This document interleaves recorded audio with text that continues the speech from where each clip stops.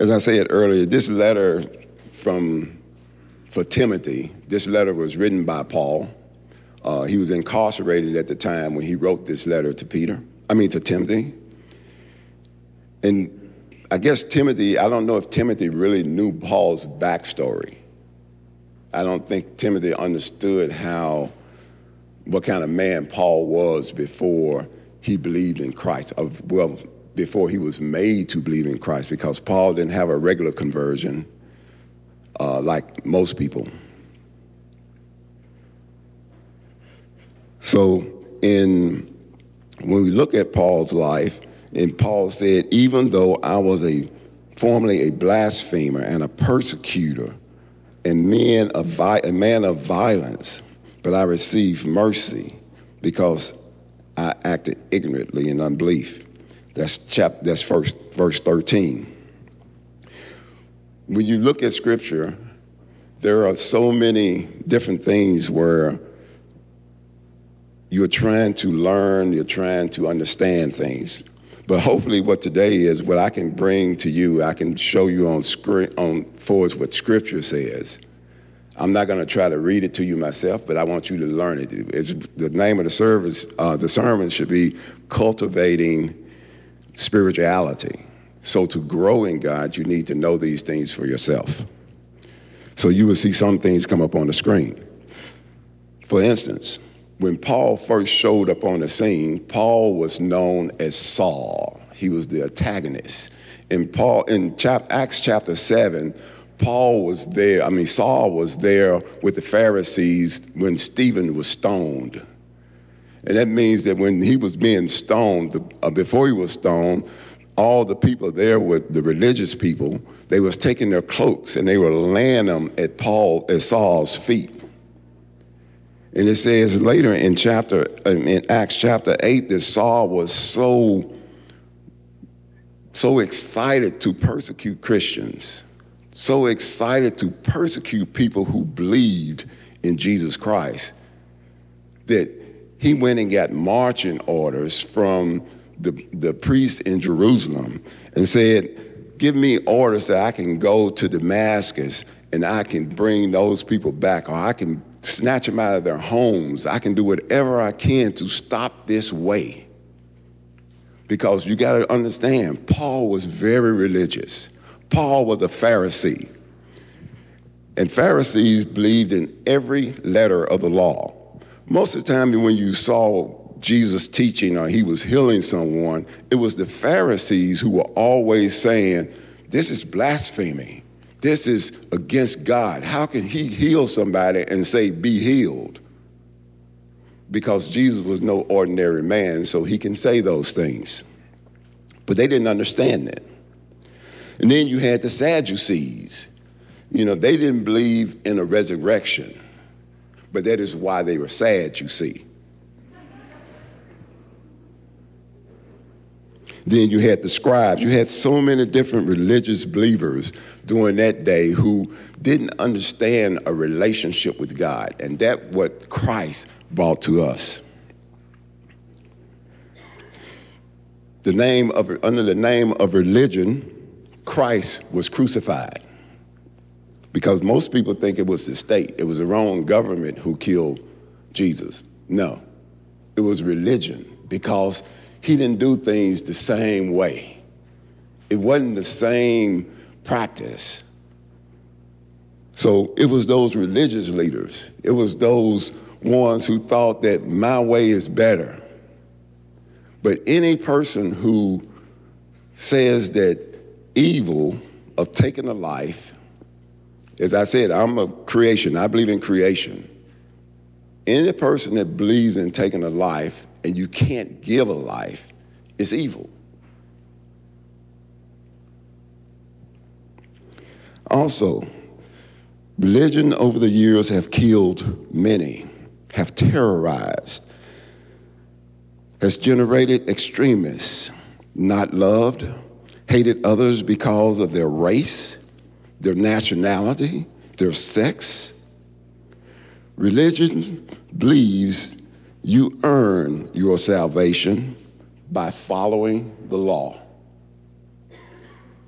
And that's the reason Paul said, I was a blasphemer. I was a persecutor. I was all those things because that's what I believed.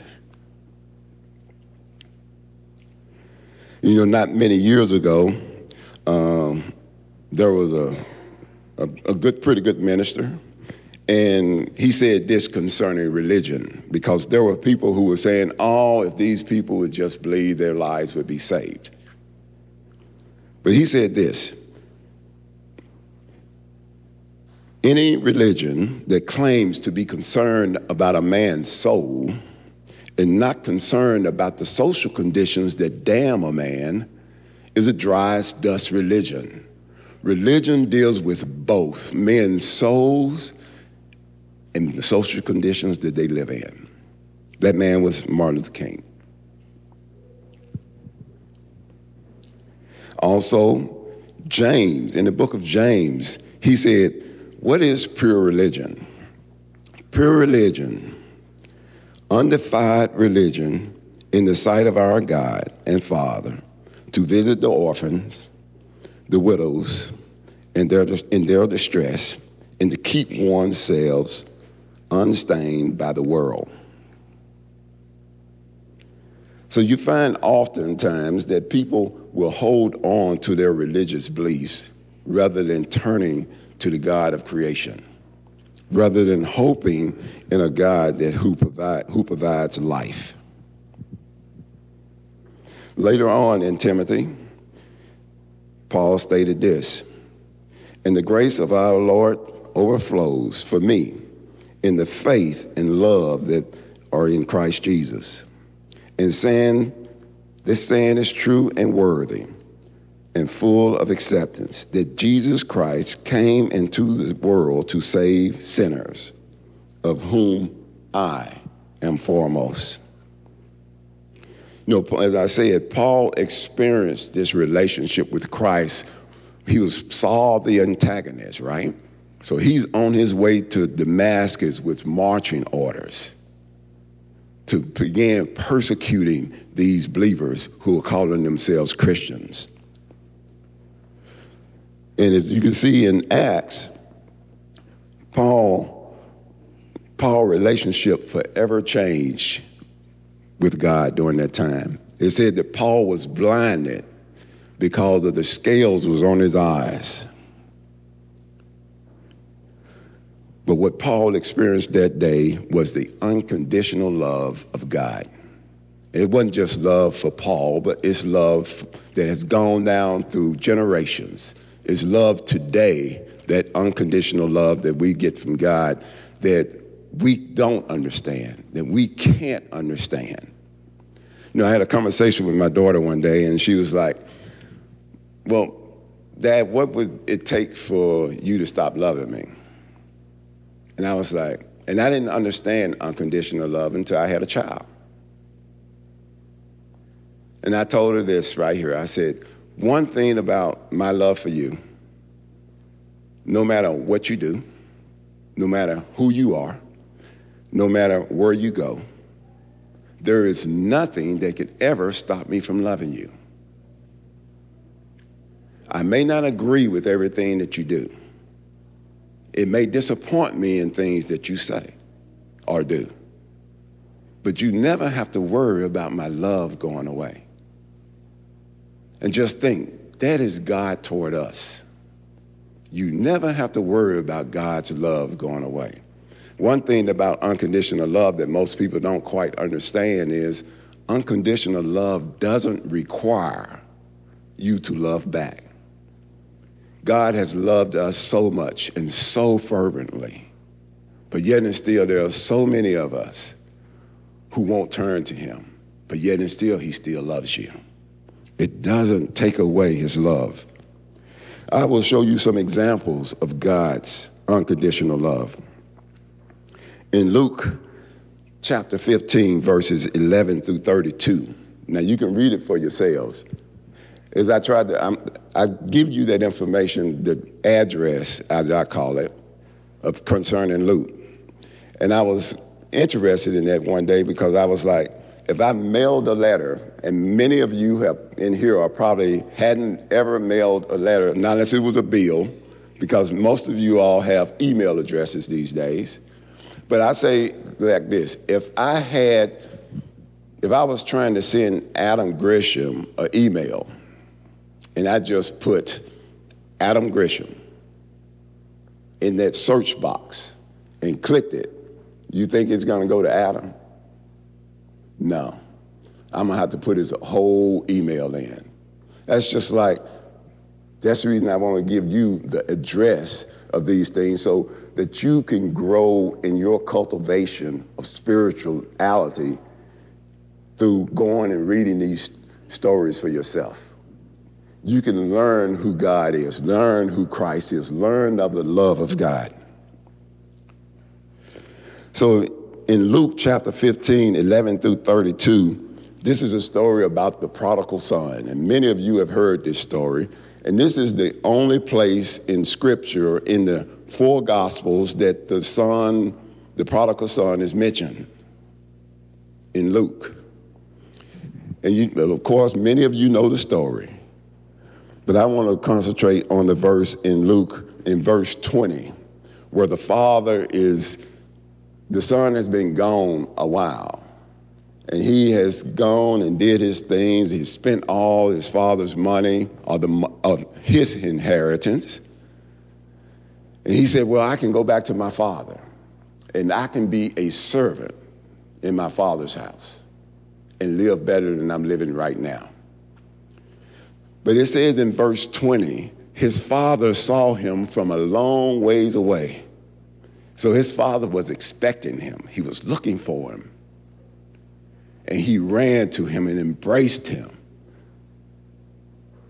That's unconditional love. That's God's unconditional love. Again, in John chapter 11, the raising of Lazarus. Did Jesus have compassion? Oh, yes, every day. But Jesus said this, I am the resurrection and the life. He who believes in me shall live even if he dies. And everyone who lives and believes in me shall never die. I know so often we think about eternal life as when we die. Once we die, we're going to have eternal life. According to Jesus, your eternal life began once you believed, once you trusted. So what can I do with that? That means that what you can do with that, you can do with this eternal life that you have, you can begin to live a life that's going to impact the world around you. Because you don't have to be afraid anymore. You know, we like watching movies in my house, and there was a movie that came out a while back, and it was called The Big Fish. And it was this young son telling a story about his dad who lived a very adventuresome life.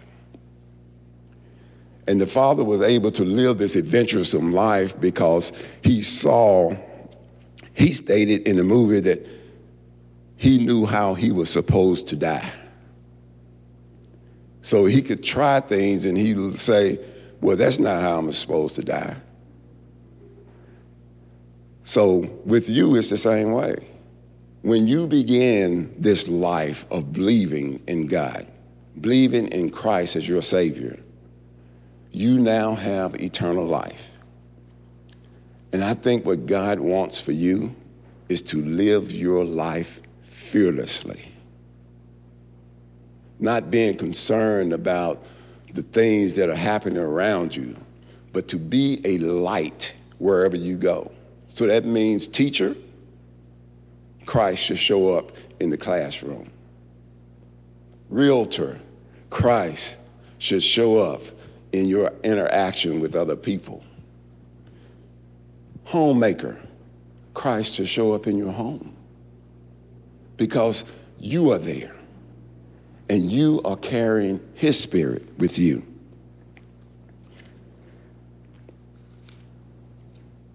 Also in Mark chapter chapter 5, verses 25 to 23.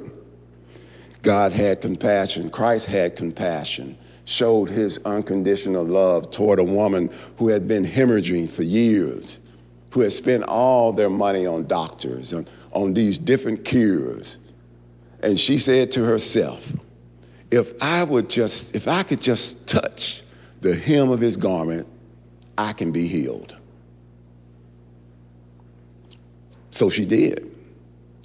And there was a huge crowd around. It wasn't just her and Jesus walking down the road. It was a huge crowd around, and Jesus felt the healing power leave from his body.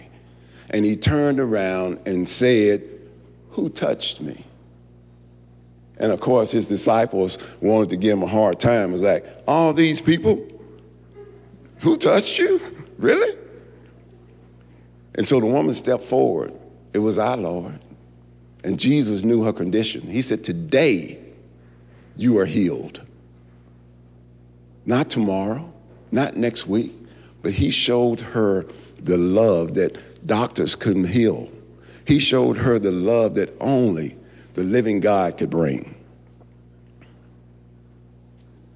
And last but not least, there was the two blind men in Matthew chapter 9, verse 27 through 31. And I hope that you all will go back and you would read some of these things, because these things help you grow in God, help you know who he is. And these two blind men sat by the side of the road, and they said, Jesus, son of David, have mercy on us. And you know, I read this when I was younger, and I was like, Jesus just wasn't the son of David. So I call it, Jesus, son of the living and true God, have mercy on me. And what did Jesus do? Jesus healed them and restored their sight.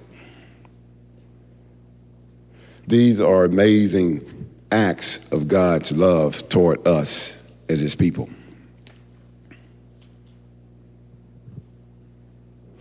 You may well ask yourself, since we've gave you a definition of religion and shown how people throughout time have used religion to gain favor with God, you may be asking yourself, so you're telling me I need to cultivate a spiritual relationship with God. Doesn't this mean that I'm being religious? Not at all. This simply saying, if you are growing spiritually because of your relationship with God through Christ, solely because of his love towards you, this is not religion, this is a relationship.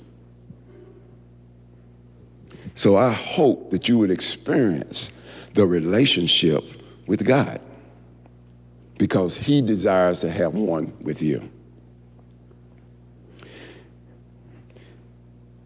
The next scripture, it was Paul was sent to Timothy, and yet this is the reason I found mercy, in order that in me, the foremost, Jesus Christ might demonstrate his perfect patience as an example to those who would believe in him for eternal life. I've struggled sometimes with reading scripture and finding things that would tie in, that can help me grow, but also in this opportunity, hopefully help you grow.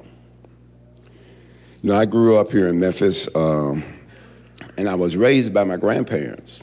And I'm thankful that my mom and my uncle and my aunt is here today. But I was raised by my grandparents. My grandfather was a Baptist preacher. And I remember sometimes when, in the middle of the night, I would walk by their room and I would hear him praying. And I think one time it really got to me, because it was like, Father, I want you to help Lonnie become a man that you want him to be, that he would know you and trust you.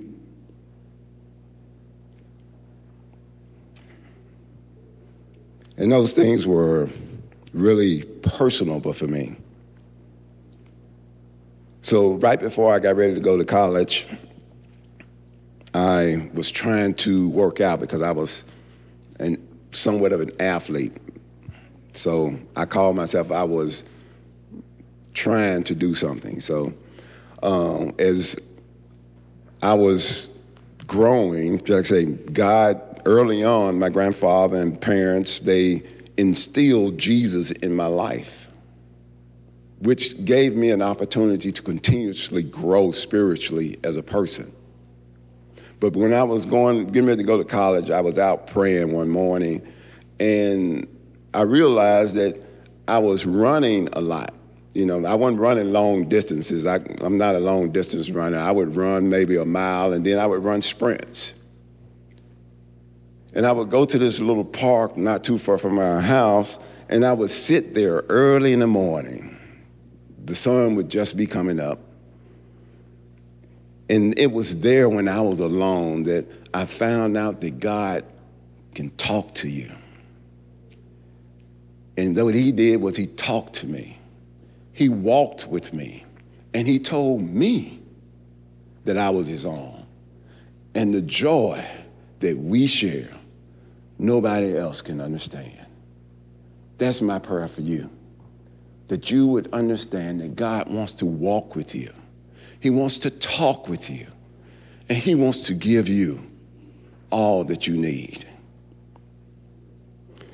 And I know that some of you say, well, Lonnie, you don't understand the pain that I've gone through. You don't understand how, quote, Christians have hindered me, have made me not trust God. You don't understand how my parents may have disappointed me or let me down. Look, I may never understand those things, but one thing that I do understand is that God is a God of much love. And at one point in our lives, we didn't understand. I'm telling you, there is nothing wrong with questioning God. There is nothing wrong at all with questioning God. And 2 years ago in our lives,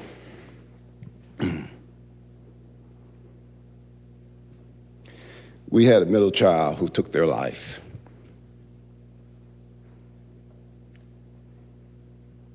And I remember so often people was like, well, you'll get over it.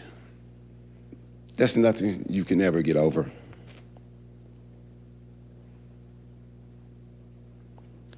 And you know, that person was a sibling. They were a child. They were a lover. They had an active life. They were an artist. And to deal with those pains, just like I say, sometimes you don't understand, and you be like, God, why? But when you look closely in Scripture, say, God will bring you comfort when you don't understand. He would bring you joy in the midst of all adversities.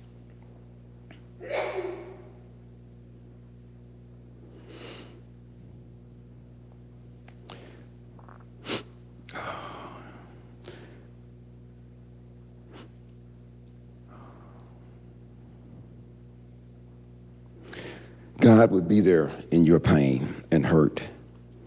Disappointment that I experienced continuously to be experienced. But you're correct that God knows us in the deepest parts of who we are. In the deepest parts of our pain, his grace is deeper. In the deepest part of our fear, his presence is deeper. So let's have a hope about tomorrow. Let's have a hope about today, that the God we serve is alive and well. So as Paul get to the end of toward the end of his letter to Timothy at verse 17, he said this: to the King of ages, immortal, invisible, the only God, be honor and glory forever and ever. So yeah, when you look at things in your life and things hadn't gone as planned, the death of a spouse, the death of a child, a loved one who just don't understand.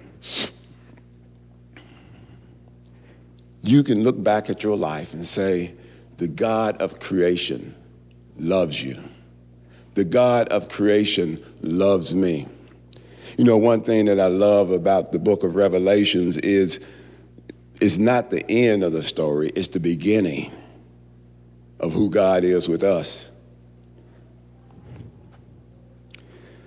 So in Revelations, it says, there I saw a great multitude from every race, every nation, and every tribe. And what were they doing? Worshiping God. So sometimes we find ourselves segregated because of race, because of religion, because of sexuality. But I'm here to tell you today, there's going to come a time when we are together with God, and none of those things are going to matter. We're going to be like the 24 elders who sat around the thrones with crowns upon their heads. And what most of the time you think of somebody with a crown, they're important, right? So these people are sitting around with crowns upon their head, and it says that they was tossing their crowns before the throne and saying, worthy is the Lamb, worthy and honor and thanksgiving and praise go to the Lamb who was slain for our sins and our iniquities. So at the cross, in Revelation, it said that though our sins be as scarlet, his blood shall wash them white as snow. So my hopes for you today, Christ City, for those of you who are here in the sanctuary, for those who may be watching from home, my prayer is that you would find and experience the love of God through Christ Jesus. That you would know. I was talking to Kevin one day, Kevin Matisse, and we were having this conversation, and it was like, I hope and pray that you would know that you know that you know that the assurances of God doesn't leave, that they are there. And you don't have to fear anymore because you serve a living and true God who won't ever stop loving you. So I want to close with this scripture right here. I told you I wouldn't take that long, but it seems like I have taken a little bit longer than I anticipated. So I want to close with this scripture right here. And this is an assurance for you. And it's found in the book of Revelations. It's found in the book of Romans, verse 8 through 34 and 35. And it says this, I am convinced that neither life nor death, nor things present, nor things to come, nor principalities, there is nothing, absolutely nothing that can ever separate you from the love of God which is in Christ Jesus. Know those things. So as you get an opportunity to go away to college, know that you are loved by God. As you get an opportunity to go to school, know that you are loved by God. As you get an opportunity to go to work, know that you are loved by God. And these words of love just isn't some small things, but it's life-changing. And I'll tell you this, hopefully each and every one of us can grow, cultivate our relationship with the living God. And what best way to spend time with God is to know him and trust him for your healing. Trust him with your hurt. Trust him with your broken hearts. Trust him with the stuff that when things are so painful, you can't even speak words. But he is there.